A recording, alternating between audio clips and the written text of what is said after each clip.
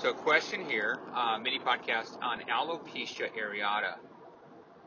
What do you do about it? What causes it? Well, this is a question that's near and dear to my heart. My eldest daughter actually suffers from alopecia areata. And many patients who have alopecia areata, it's going to be a multifactorial effect.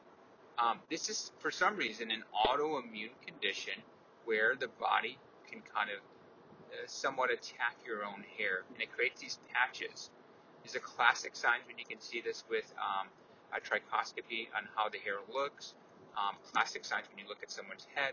There's different versions of alopecia areata. Thankfully, my daughter's alopecia areata are these patches that come and go.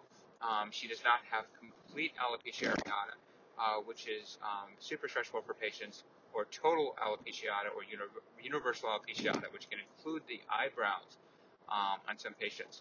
But that being said, it's stressful nonetheless. And what brings on alopecia areata is different for every patient, but it seems to be stress. Whenever anyone has an autoimmune response, there's different ways to kind of treat that. The classic way is to turn off your immune system a bit. And the way I like to do that is with steroids of some effect. For most of our patients, that means an injection of Kenalog or steroid of some sort into that area to turn off that immune response. Now you have to be careful with steroid injections anywhere on the face or body because they can create little ligature dents. But when properly administered, this seems to be the best treatment for most patients.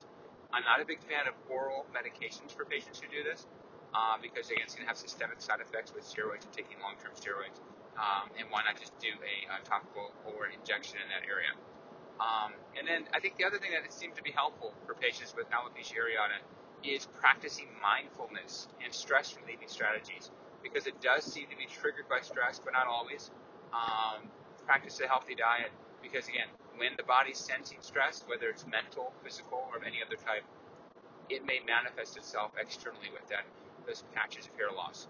Hopefully that's helpful for those patients. We do see quite a bit of patients with alopecia areata, and for most of them, it's a simple injection and they're kind of on their way.